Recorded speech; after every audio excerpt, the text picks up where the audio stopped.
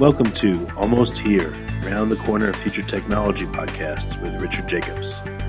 Future technologies poised to transform our lives for better or worse are the focus of this podcast.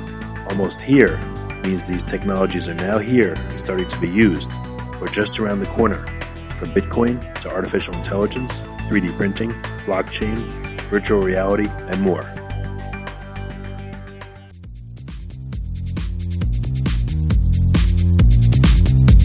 Coming to Dallas, Texas, September 14th, 15th, and 16th, 2018, the Blockchain and Future Tech Expo. This is going to be a gigantic conference of over 5,000 people. We're going to be talking about blockchain and its applications. We're going to be talking about quantum computing, cybersecurity, artificial intelligence, and several other future technologies that are poised to and actually changing our lives as we speak. Here's why you should attend. As you may know, early adopters are the ones that investigated and profited from things like the gold rush in the 1800s, from the dot-com boom in the 1990s, from the internet boom in 2005, from the smartphone explosion in 2007, from the real estate boom that ended in 2008, and of course, from the Bitcoin boom that started in 2012. Early adopters act now. They don't wait till later. They go out west first. In their covered wagons, they find the biggest gold nuggets. If you consider yourself an early adopter and you want to find the biggest nuggets, then you owe it to yourself to attend this upcoming conference. Blockchain is going to affect how we control and store our medical data, how we send money around the world, how we bank, and more. But artificial intelligence, quantum computing, and cybersecurity will play a pivotal role in our lives as well. And that's why our next event, September 14th to the 16th at the Dallas Convention Center, is going to have not only 5,000 plus attendees, but will showcase blockchain, AI, cybersecurity, quantum computing, and more. You want to get in on the coming gold rush of future tech and opportunity as an early adopter. Don't be left out. To register, go to bftexpo.com. That's blockchainfuturetechexpo.com. Thank you. This is the Future Tech Podcast. I'm Alan Thomas. Today, I've got Eric Boduk, co-founder of Pendo, with me. How you doing, Eric? I'm doing great. Glad to be here. Oh, good to have you. And we'll just jump on into it. What is Pendo, and what do you guys do? Sure. So Pendo is a product cloud. We help product teams deliver software that their users love. So you can think about us as combining user insights and analytics with in-app messaging. And the goal of that is to help our customers better understand and guide their users. So to go into a little bit more detail on Pendo, only integrated product cloud in the market. So unlike, say, point solutions, what we can do is bring together usage analytics, user feedback, and we can do that across web and mobile applications. We can help you capture user behavior in your products, allowing you to analyze it at any time. We allow you to visually tag your product, so there's no need for writing instrumentation code or doing any of that. We give you the ability to personalize all your in-app messaging, and you can do that based upon your user's profile, their behavior, their sentiment. We summarize data so that you can visualize and look for patterns at both a customer and an individual user level. And then finally, we integrate with a lot of the other tools that you'd have in your enterprise. So you can think of us as kind of the product repository or the system of record for product, and then we can connect with other tools you might have, like Salesforce on the CRM side or Zendesk on the support side, or things like Slack on the communications side. Oh, so you could actually use your guys' product as a Swiss Army knife, I guess. Yes. You can think of us as kind of the go-to resource for product managers and for product data to be consumed by other parts of the organization. And so your main focus is pretty much institutions or retail or particular types of companies, or? So our general focus is anyone building software products. So if you're building it as a commercial software product, or you're building it, say, internally, say you're a bank with your online banking system, you could be a user of Pendo. If you're someone like Salesforce or Optimizely, you are a user of Pendo. Okay, and let's talk a little bit about the start of the company. How long has Pendo been around? How was it formed? Sure. So we're almost 5 years now. So let me rephrase that. Pendo is almost 5 years old now. So I guess we are almost five. If you think about Pendo as having, years of age, like a little kid, we're quickly growing up. We're about 100 people now, much smaller than we were when we were initially born. So the reason we started, that's a great question. So it was a group of us product managers who got together, and we were talking about working on a company together. In fact, Todd Olson, our CEO, and I first got together, always wanted to work together again. Started talking about different things that were painful for us in our past careers. And one of the things that came up was, as product leaders, getting access to how our products were being used was always difficult. Pulling engineers out to instrument your product so you can get data on how your users were using it was hard, because you had to justify pulling them off, other kind of key features or big initiatives. And you had to do it just for the purpose of getting data on how your existing customers were using your product. So it was a harder thing to justify. And so we said, hey, wouldn't it be great if we could build a product that we would use? And one of the key tenets of it has to be, it has to be usable by product managers, and it has to be, usable in a way that doesn't require, engineering resources. So we have a little snippet of code, you insert it in your product, and then we capture everything. So everything someone does inside your product, every page they click on, every link they click on, how they navigate, how they accomplish, we capture all of that. We don't have any form fields for PII reasons, but we capture everything else that's done in the product. And the awesome thing about that for me as a past product person is that I don't have to get engineers to instrument things. I don't have to be, often people use this feature, can you get this in the next sprint? I can just capture everything and then decide later what's important to me. And I can do it without requiring engineering resources. So as soon as we got that done, started getting great data, started thinking about, well, this is awesome information. We see all these areas of our product that we can improve. We see these areas where our users need guidance. And then we started thinking, well, how can I do this now instead of waiting for developers or the rest of our teams to improve the product? Maybe I could guide these today. So we decided to add in this in-app messaging component, this ability to guide you right away. So you can learn something cool about your product. Say, maybe say, okay, click here, and we'll teach you right now inside your product how to do this, how to accomplish this task of setting up a staging server. So that was quickly kind of the second piece of the product that got born. So really the whole company ended up being born because out of that need to be able to not get bogged down in the workflow. You needed that extra tool. Yes, absolutely. We said, hey, how can we make engineers more efficient, right? How can they not have to worry about this instrumentation part, which isn't super exciting, I think, for them? And how can we put all this power back in the hands of the product team and in the hands of the product managers? And then how can we give them tools to act on that? So from there, we started becoming what we like to think of, as this whole product cloud, the system of record for product, really giving and building tools purely for product teams to make their lives better. Tied that into our overall mission, which is to, improve society's experiences with software. So we like to say, we make our decisions based upon is doing this in our company, is it going to make product managers' lives better? Are we going to be able to help them create great products by doing this? And we use that as a guiding star. So I guess that would be your ultimate mission statement then, in terms of, like you said, making life better for product managers and for creators, right? Yes, yeah. I mean, from a mission perspective, we try to look at the grand overview of can we make society's experiences better with software, right? We've all suffered with bad software experiences, whether it's from, booking airline tickets or trains in France, to, everyday things. You've suffered with some old interfaces that you try to accomplish a task and you just can't figure it out and you suffer because of it. We just want to make things seamless. We want to make people's experiences better. And we do that by being the best friend of product managers. We want to enable them, make their job way easier than it is, and help them create software that their customers love. And so when you're talking with these product managers, let's say they have that existing interface that's been around for a few years and that everybody's used to, but let's say for some reason it's just not making it anymore. And so is the easier thing to build a new one from scratch, or to just revamp what you already have? So it's hard to say. It could be either. I would say it's a transition either way. One of the things you can do quickly is take your existing interface and provide guidance on top of it, right? You can help your users accomplish tasks. If they struggle because the workflow for building a landing page, for instance, isn't intuitive, you can actually guide them through it and make sure that they step through it in the right way.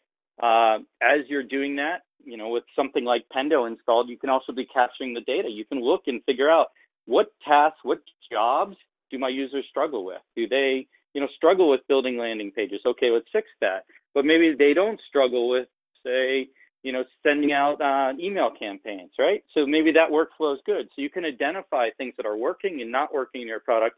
And then as you revamp or rebuild from scratch, you can use that data to understand better what areas need to be improved and what ones are working pretty well. Okay, and if let's say I'm a product manager who's coming to Pendo, this is the first day. Well, what can I expect in terms of, I guess, getting involved or the onboarding process, getting started with it? Sure. I mean, one of the big things Pendo is used for is for onboarding. So similarly, we have an onboarding experience that'll take you through how to set up the product, how to visually tag your pages, how to use different portions of our product to look at data that might be important to you, how to deploy things like Net Promoter Score surveys. All of that we will take you through. Oh, okay. So you literally walk the person all the way through it to make sure that they can get the most out of it right at the outset. Yes, we use our own product to build onboarding guides. So one of the benefits of Pendo is effectively onboarding users and getting them to real value quickly. So we do that for our customers, and then we enable our customers to do that for their customers. I got it.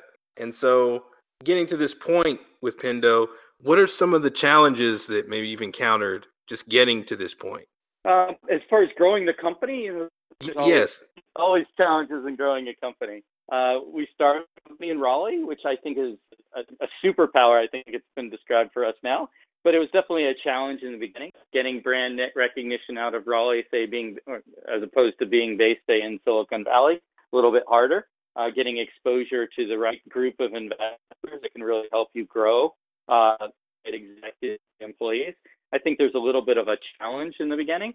But once things are growing, once you have super happy customers, once you have growth rates that are best in class, those portions get a lot easier. So we definitely had challenges in the beginning. We still have challenges today. We got some wonderful investors. Latest investors include Meritech, Spark, Battery Ventures. So some really solid investors. Our early investors, Contour, Core Capital Partners, among others.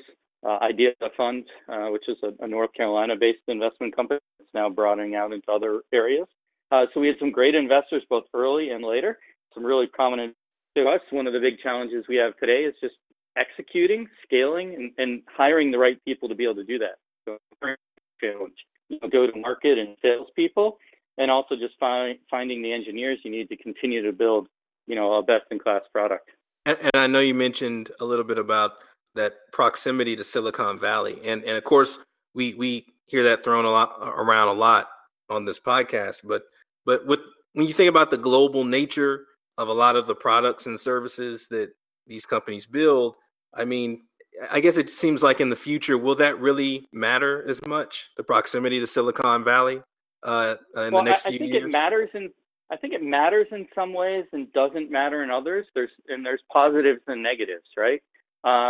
Because we were based in Raleigh, North Carolina, getting excellent investors to kick the company off was maybe a little bit harder than it would have been if we were based in Silicon Valley. Finding some of those early engineers might have been a little bit easier, especially with our existing connections and contacts. As we're entering kind of this growth and scale phase, it's, I imagine, much easier for us to hire employees in North Carolina than it would be if we were based in San Francisco and hiring mainly in San Francisco. At the same time as you scale, you can open other offices. We have a San Francisco office. We have a New York office. We have offices internationally. We acquired a company called Insert on the mobile side, and they're the basis of our office in Israel. So, as you continue to expand, some of those proximity issues become less of an issue. Like, we don't have the investor issue now. That's not affecting our proximity does not affect investors. But we have growth in customers to point to, right? When you're growing 3 or 4x a year, it definitely helps raise your profile and makes it a little bit easier on the investment side. Still a challenge to hire, but at the same time, it's definitely easier than if we were based in Silicon Valley. Definitely. I definitely get that. And And of course, we talked a little bit about the challenges of putting these pieces together. But what are some of the main achievements that come to mind, or big wins that come to mind so far? And whether that means putting together the company or just getting the service itself out there. Well, I think a few things. We've been blessed with having some amazing customers that seem really happy with our products. They've been awesome. The achievements in working with some of the customers we've been able to work with is great. To highlight some of their successes, right? We helped Henry Schein, right, which you wouldn't think of as a typical software company or a purely software company, but we helped them increase their loyalty, right? When they worked with us on the NPS side, we helped them do a few things, right? We helped them increase their response rates by 100%. Then our analytics helped them identify if they're having some customer issues. It led them to fix those customer issues and then see a 43-point increase over a period of 6 months in their NPS, which is just amazing. So they were able to drive some really, really loyal customers by using data, by using Pendo data, and apply that to some product changes. So some really awesome things we've been able to do with some of our customers. So I'm really proud of those accomplishments.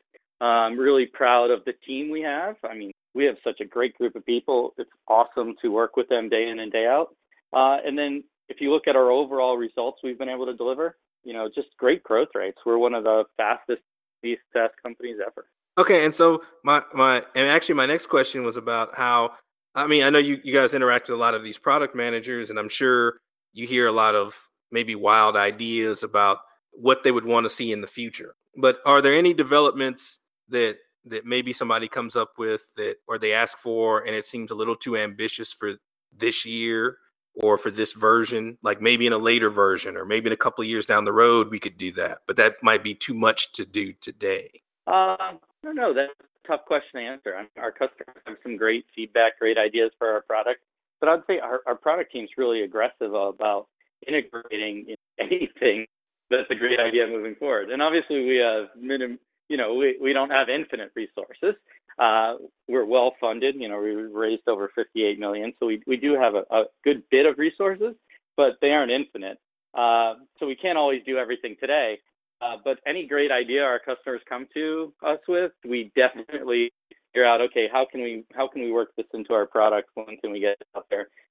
If it's going to improve, one customer's life, it's likely to improve, all customers' lives. And it really just goes back to that, we want to make product managers, product teams' lives better. So if we can do it, we're gonna get it in there. Understood. And so for Pendo itself, what does the roadmap look like for you guys over the next 12 to 24 months? Let's see, roadmap for us over the next 12 to 24 months. We've been doing a lot of, cool things. We continue to improve our in-app NPS. That's been a big push of ours. We've recently added things like goals and trends. You can think of goals as great. Like you launch a feature, right? So how successful.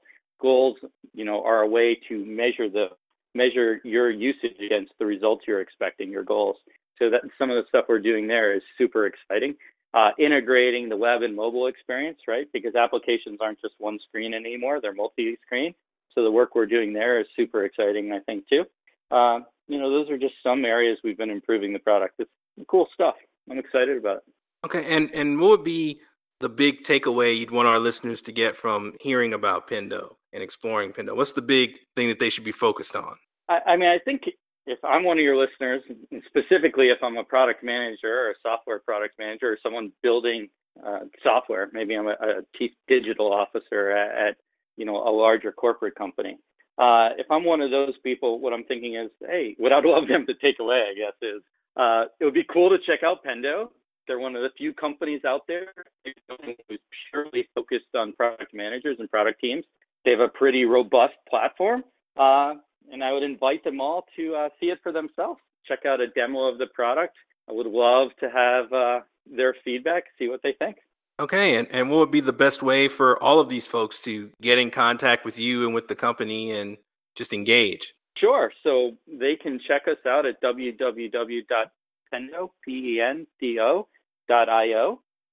There they can get, request a demo of the product. They can also follow us on Twitter at Pendo.io. So they can follow us there. They can follow me. I write a good bit, or I tweet a good bit about product management. I'm just at eBoduch, EBODUCH. And then we also have a site that's not Pendo specific, but that we support a lot called ProductCraft. It's productcraft.com. And it's all geared around providing content, information, guidance, best practices to product managers.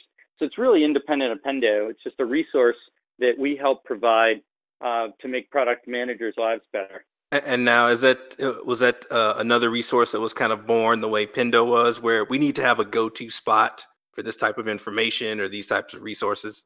Absolutely. It was a way for us to be able to give back. So we just want to help product managers have access to more information, more content, more best practices. And we've even added, mentions this, a podcast called Product Love that I host. You can search Product Love. It's on SoundCloud. It's on iTunes. I think it's on Stitcher now. The Product Love, the podcast. I just spend time interviewing authors, speakers, VPs of product from different companies, and publish every 2 weeks there. So Product Love. Okay, cool. Well, thank you, Eric, for coming on, and we thank you for your time and your expertise. We really enjoyed it. Thank you. This was fun.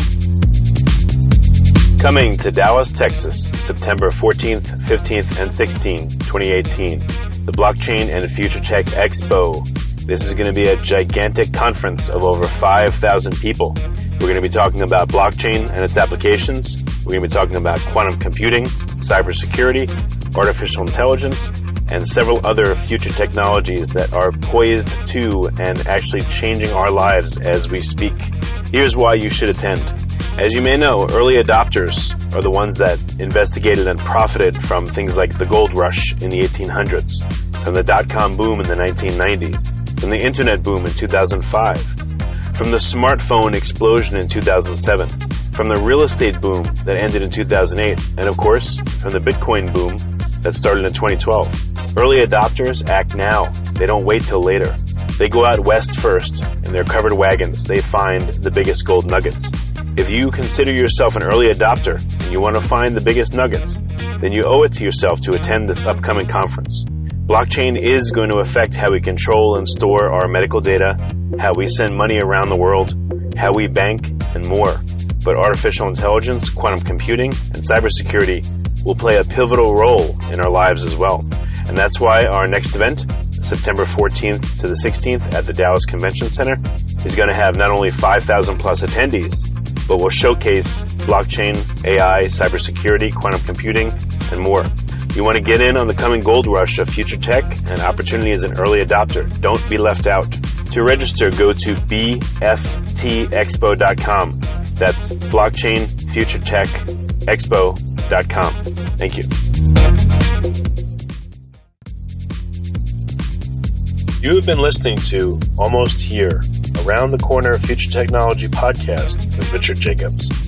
Subscribe to this podcast, post a review to discover more future technologies that are poised to transform our lives for better or worse, such as Bitcoin, artificial intelligence, 3D printing, blockchain, virtual reality, and more.